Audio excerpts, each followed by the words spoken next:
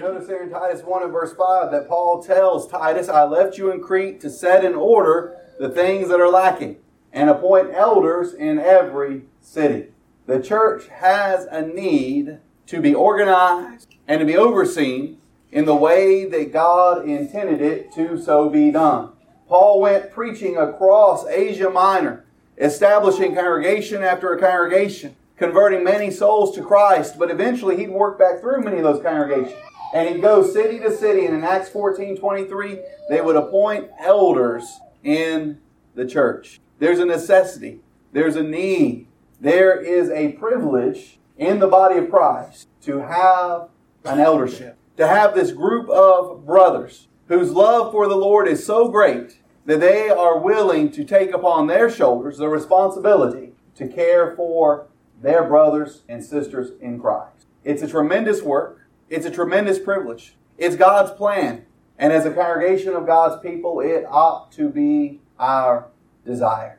And this is what we're going to explore for the next few Sundays. Counting today, we will have 3 Sundays worth of lessons on the subject of the eldership. The first 2, today and next Sunday, will focus primarily upon their qualifications. That's going to bleed a little over into the 3rd Sunday when we're going to talk about some responsibilities, mutual responsibilities between the congregation and its leaders, and speak to some advice from the Scriptures as it relates to how men like this ought to be looked for as we look to install an eldership here. But let's begin with this first question. Who are elders? And this is a question I actually get at my house with my children because they've never been in a congregation with an eldership. They were born here at Peninsula. They've continued to grow up here at Peninsula.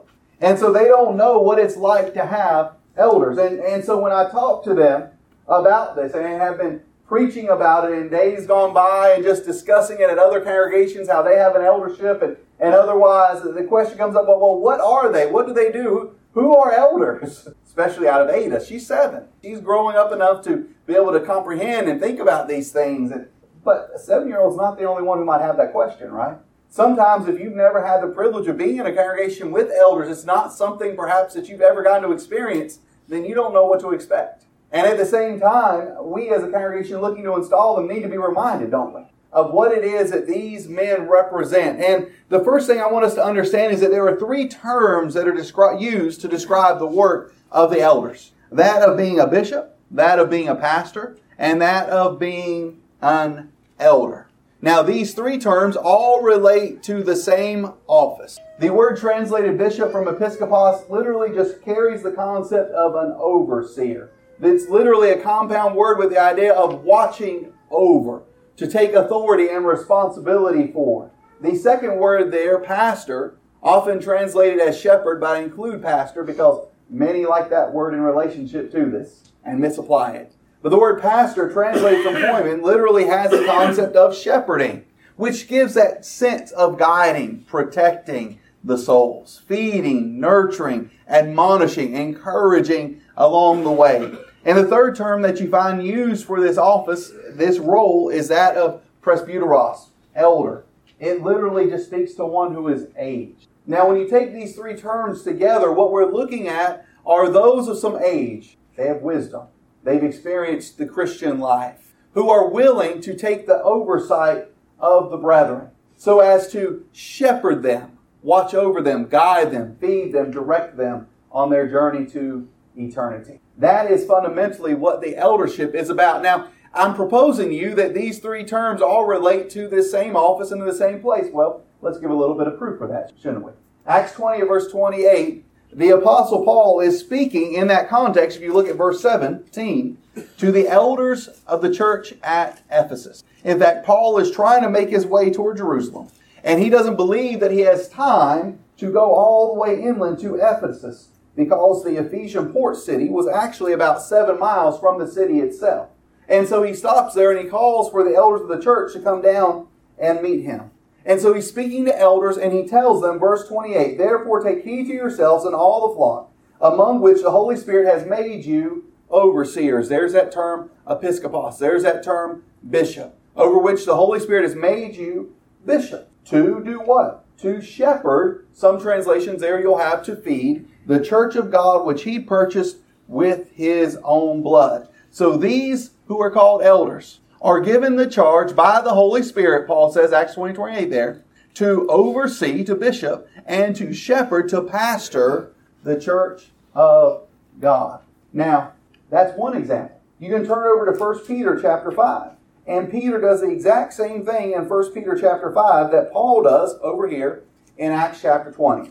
Beginning at verse 1, Peter says, "The elders who are among you I exhort, I who am a fellow elder, and a witness of the sufferings of Christ, and also a partaker of the glory that will be revealed." So Peter identifies himself as an elder. And he's writing at least this section of this letter to the Christians scattered to the elders. The elders obviously in the varying congregations of the Lord's body throughout the area. And he tells them, verse 2, shepherd, there it is, pastor, from the word appointment here, shepherd the church of God, which is among you, serving as overseers. Bishop. You see again, these three terms all relating to the same individual. The elder, the pastor, the bishop. They are all the same description. Now, here's where we tend to get ourselves in trouble. We tend to think of titles like this as official designations of office, right? We take it to mean something like the President of the United States, the Speaker of the House. And while it certainly designates an office, understand these terms are meant to describe the nature of the office more than they are meant to be official designations for the individuals. Paul's saying if a man desires the office, the position of a bishop, he's saying if a man desires to serve as an overseer, he's describing what they're doing more than trying to prescribe an exact name. And so what we do is we start labeling it. He's an elder. He's a bishop. He's a pastor. And we start using it in this formalized way, and we lose the meaning of those words. Because now it becomes an office more than it becomes a responsibility. But the way that Paul is using these words, the way that Peter is using these words to describe this work in the church is not as much about an office with a title as it is about a work with a responsibility. And so these men, this idea of an eldership, this group of men, and I keep emphasizing plurality, you'll see why in a moment. They are men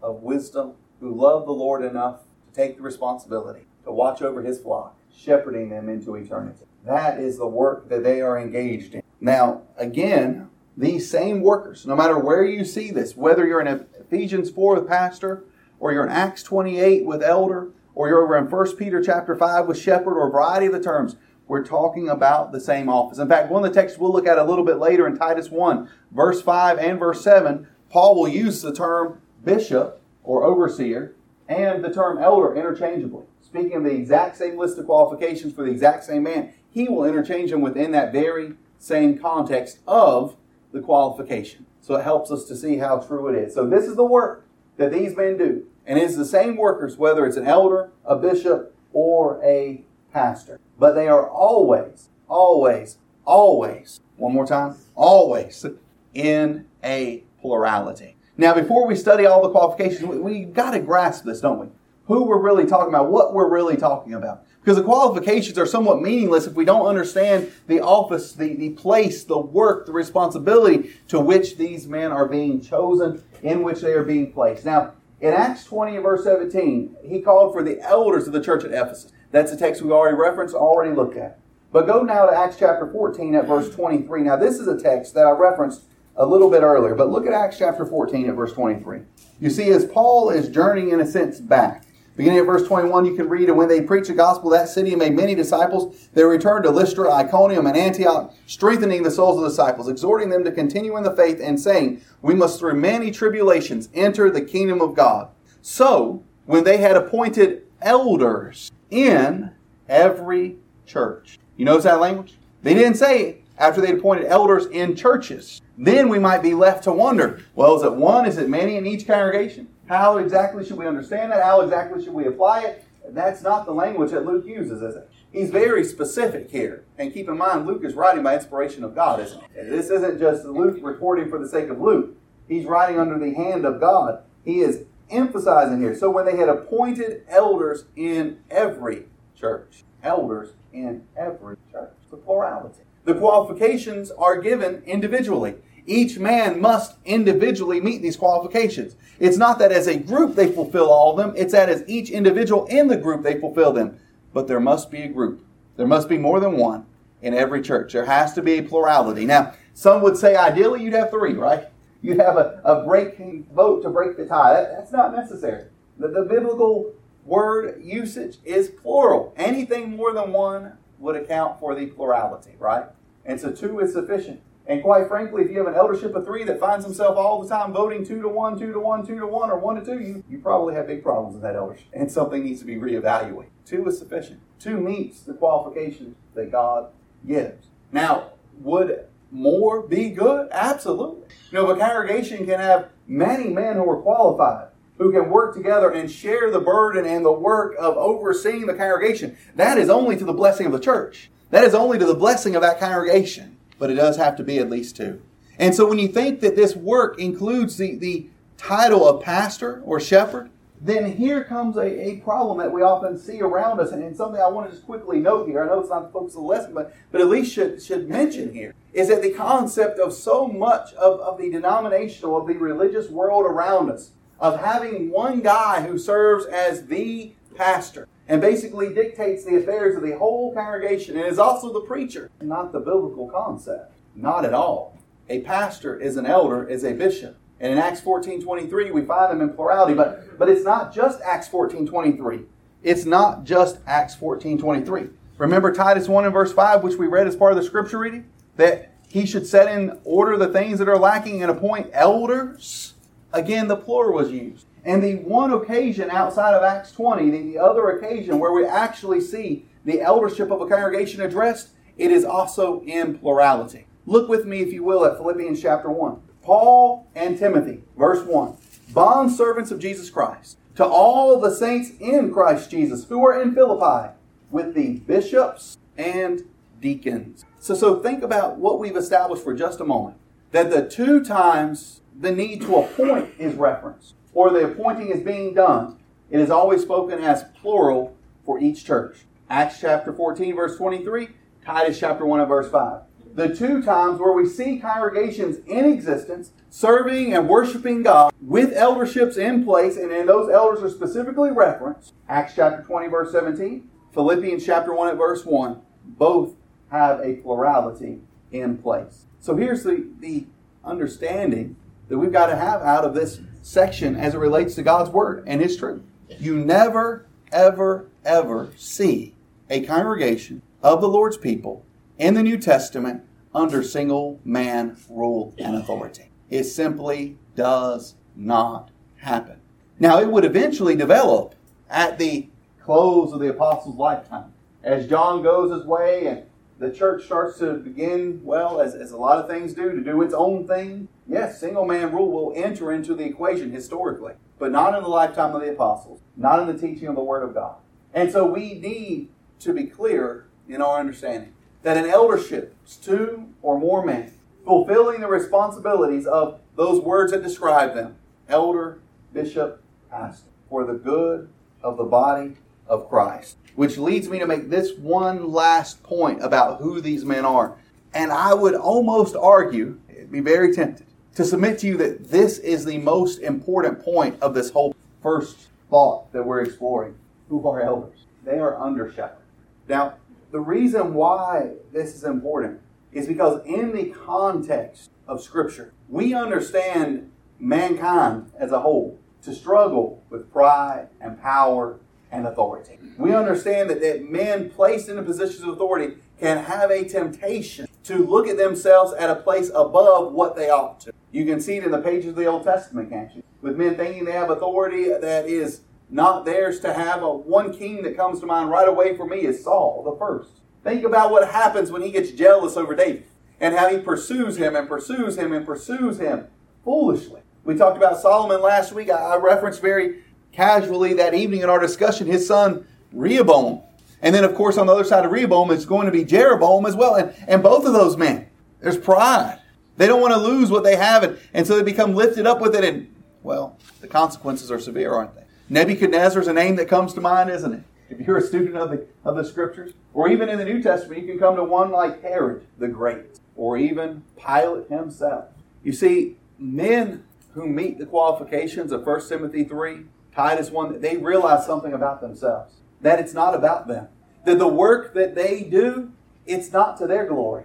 It's not for their pride. It's for the glory of the chief shepherd. And in 1 Peter chapter 5, returning there, when Peter writes to these elders, and I've highlighted several sections here on the screen, but I'm going to read the entire text for you.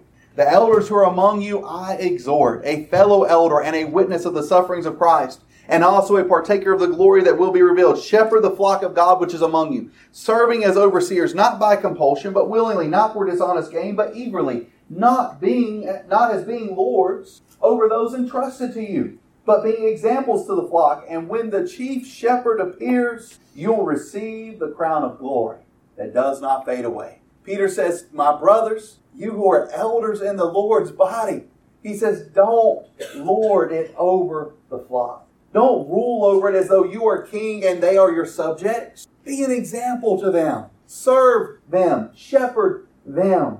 And when the chief shepherd appears, you see, you're a shepherd, but when the chief shepherd appears. Now, they would have gotten that right away.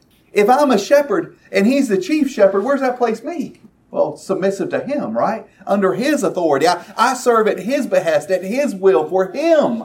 Peter says, when that chief shepherd appears, you'll receive the crown of glory that does not fade away. And so to the brothers who will be considered in this process, I hope you remember this last verse in particular. Because the work of being an elder is not an easy work. My, is it rewarding in eternal terms. And even here and now, it's rewarding, but it's not easy. But the chief shepherd, he has an eternal reward for those who serve well for him. Who are these men? They're men who don't crave power and authority and dominion. They're fundamentally men who just serve their Savior and their brethren. That's what Peter helps us to understand. So when you begin to look at the qualifications, I know we won't get too deep into them today. Don't worry, we don't have the rest of the qualifications to study. One of the first things that comes to attention in 1 Timothy chapter 3 and 1 Peter 5:2 is his desire. When you look at 1 Timothy 3 verse 1, this is a faithful saying. If a man desires the position of a bishop, he desires a good work. Now you might be tempted, looking there in your English translation, seeing the word desire appear twice, to think this is the same word, but it actually is not. Paul uses two different words here, both of which can be translated as desire, appropriately so, but which carry different senses. The first word here translated as desire, if a man desires the position of a bishop. This word literally carries the idea of stretching toward. And so he says, if a man is stretching toward this position, if a man sees this opportunity to serve and he is stretching himself, he is working himself, he is qualifying himself, we might say, to fulfill the role, he says, well, he desires a good work. If a man is pursuing this, he desires a good work. Now, the second term here translated as desire is the concept of one-mindedness, of having his mind set on doing this work. So the first speaks to his stretching toward it. The second speaks to his mind being set upon it. Paul says, this man who's stretching toward this, his mind is set on a good thing. Now this tells us right away that something these men must possess is a willingness, a desire, a stretching toward it, a mindedness toward it. And we can understand why that would be necessary, can't we? You ever worked alongside somebody who didn't want to do their job? You ever had a coworker like that in your lifetime? They make life miserable, don't they? They're always complaining, aren't they? You know, the office is too hot, the office is too cold, the work is too long, the work is too easy, the work is too hard, the work is too short. I mean, there's always something to complain and fuss about, right? Because they don't want to be there. And when you don't want to be somewhere, when you don't really take pleasure in what you're doing, then it can feel like a bit of monotonous boredom that's just not worth even doing. And that tends to reflect, doesn't it, in the kind and quality of work that individual does. And it tends to make the life of those around them, right, the co-worker, pretty miserable. And so you'll hear people say, I would rather have someone who loves the work with less skill than someone who hates that work with all the skill. Rather have someone less skilled, but who loves it, because they'll try. The one who hates it, but has a skill, they're not going to try. They're going to mail it in, right?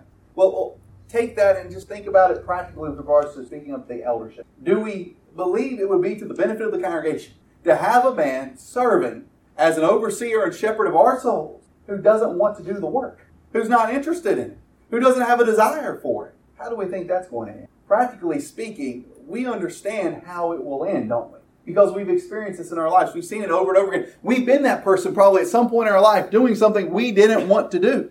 Now, I pray if you were a Christian, you had the right kind of attitude and heart about it, right? But in relationship to an elder, to the shepherding of souls, to the difficult moments and difficult decisions that have to be. If a man doesn't want the work, he's not going to be engaged. He's not going to care. He's not going to do it. And so Paul speaks right away to this desire that a man, if he has it, this is a good thing. This ought to be part of it. Sometimes we speak about ambition. There's a couple different kinds of ambition right there. There's a kind that is ambitious for the things of God, and there's a kind that's kind of ambitious for things of wealth itself. This is on that first spectrum. A man who is ambitious for the things of God. He doesn't want power for the sake of power. He wants to do a good work. He wants to do a good work. And Peter only adds to that, doesn't he? In verse 2, which we read a moment ago, shepherd the flock of God which is among you, serving as overseers, not by compulsion, but willingly. This desire, there has to be a willingness. There has to be a yes, I'm willing to do this work, not by compulsion. One of the worst things you can have is a situation where maybe a congregation is looking to have elders like us, and you only have a couple of brothers who are qualified. And one looks at the situation and says, I really don't want to do it, but if no one else will, I guess it's better to have one than not. Well, if he's serving by compulsion, if he feels like he has no other choice but to so do it, he feels like his arm's kind of been twisted by the church, right? That's no good at all. That's no good at all. Peter says there has to be a willingness here. There can't be a forced cause behind this. Now, Peter goes on to explain part of that can be for dishonest gain. A man can think he's going to get into this to gain something out of it. But he needs to have a willing spirit and a willing attitude. And if they are shepherds serving under the chief shepherd, then maybe the example we should go to is the example of Christ himself, right? And the willingness that he had to go to the cross. I'm reminded of how often we see Jesus turning his face to Jerusalem, knowing what is ahead of him, but still stepping right toward the cross. A willingness to serve. Yes, knowing the challenge. Yes, knowing the work. Yes, knowing what is ahead of him to a degree. But a willingness to set the face and say, I'm going to do this. I'm going to do this for my brethren. A willingness like unto the chief shepherd. Don't underestimate the necessity of desire and willingness. Don't underestimate. That's why as we go through the process, there are some men who have said, we don't believe we are where we want to be to do this work. I don't know that I'm ready to take on this work. And while we might look at them and perhaps think they are qualified or not, we can't go there. We can't go. And I'm thankful for men who have the spiritual wherewithal to tell us, I'm not there. I'm not ready to take on this work. It's better to know that up front than after the fact, isn't it? It's better to know what you're buying, so to speak, when you're pulling it off the lot, than to get off the lot as an individual did down here in Norfolk the other day. They were promised the vehicle only had 63,000 miles on it and found out it was quite a few more when they got it off the lot. We need men who up front, I'm willing, I'm ready. Desire, willingness. But alongside the desire and the willingness, alongside this understanding of what they are and what they're doing, there has to be an understanding that this needs to be a man of some experience. Now, understand, I'm kind of looking at these qualifications from the periphery this day. I'm going to be digging into the ones that really deal with character next Sunday. I kind of want to begin on the outside and work our way in. When we speak about experience there in 1 Timothy 3 and verse 6, there's a term here, not a novice. And the English Standard Version translates it, he must not be a recent convert, or he may become puffed up with conceit and fall into the condemnation of the devil. Now, Peter warned about lording over God's heritage, as being lords over it. Well, that very closely ties in here to what Paul warns about in verse 6 of 1 Timothy chapter 3. The risk of pride. Now, an eldership together, they ought to pray together, study together, encourage one another in humility, and in continuing to walk in that path. But a man who comes into the eldership full of pride isn't going to all of a sudden become humble because he's given the responsibility of leading. That's not how it works, is it? You know, ladies, if there's a man in your friend's life who's not faithful to her and she thinks, well, once we finally put the rings on it, he'll all of a sudden be faithful. That ain't happening. That's not how it works, is it? And so Paul says to Timothy, this man cannot be a novice. He can't be a new convert. The word that is translated here as novice or new convert is an agricultural term, actually, that speaks to the idea of a seedling just freshly germinating. It says we can't have someone who, so to speak, still wet behind the ears from the baptistry. We've got to have a man of some experience because the risk is pride. The risk is pride. You see this sometimes in sports, don't you? The young hotshot who's been told since he was 4 or 5 years old that he's the next Michael Jordan or Tiger Woods. And on pure skill, he gets to the professional league. But nobody wants to play with him. Every team he's on, the locker room's a mess. He just can't get along with anybody. because he already thinks he's better than everybody else. We've seen that, haven't we? Paul says we can't have that. A man who would be a bishop can't be a man who is young in the faith. He has to have had some age and time to mature and grow in Christ. Now, the word elder, by definition, implies age. And so Paul, you've got to wonder, isn't inserting this here as kind of a secondary bit of information. It's not just about age, but it's about wisdom in Christ. It's about wisdom in Christ as well. You might have an individual who's a little bit older, obeyed the gospel, and they seem like a great man, and they start preaching, and they start teaching, and they start doing a lot of things in the kingdom, and the congregation might be tempted to look at that individual and say, hey, look, man, there's someone right there who can do this work, who could serve. Paul says, step back a moment. People need time to mature and grow in Christ. And so an elder can't be young in the faith. They need to have lived a little while. And those of us who have been Christians for any length of time, even a few years, you can testify to it, can't you? That the longer you walk with the Lord, the more you learn about yourself. And the more you see your own flaws, the more you can grow to be humble before Him and before your brethren. But sometimes takes a little while, doesn't it? So when we talk about elders, we have to remember, these are men of age and wisdom who are willing to take the responsibility of oversight, watching over our soul, shepherding us toward eternity. These are men who look at this work and say, I'm willing. I desire it. I will serve my Lord in this way. I will serve my brethren this way. These are men who have some years under their belt.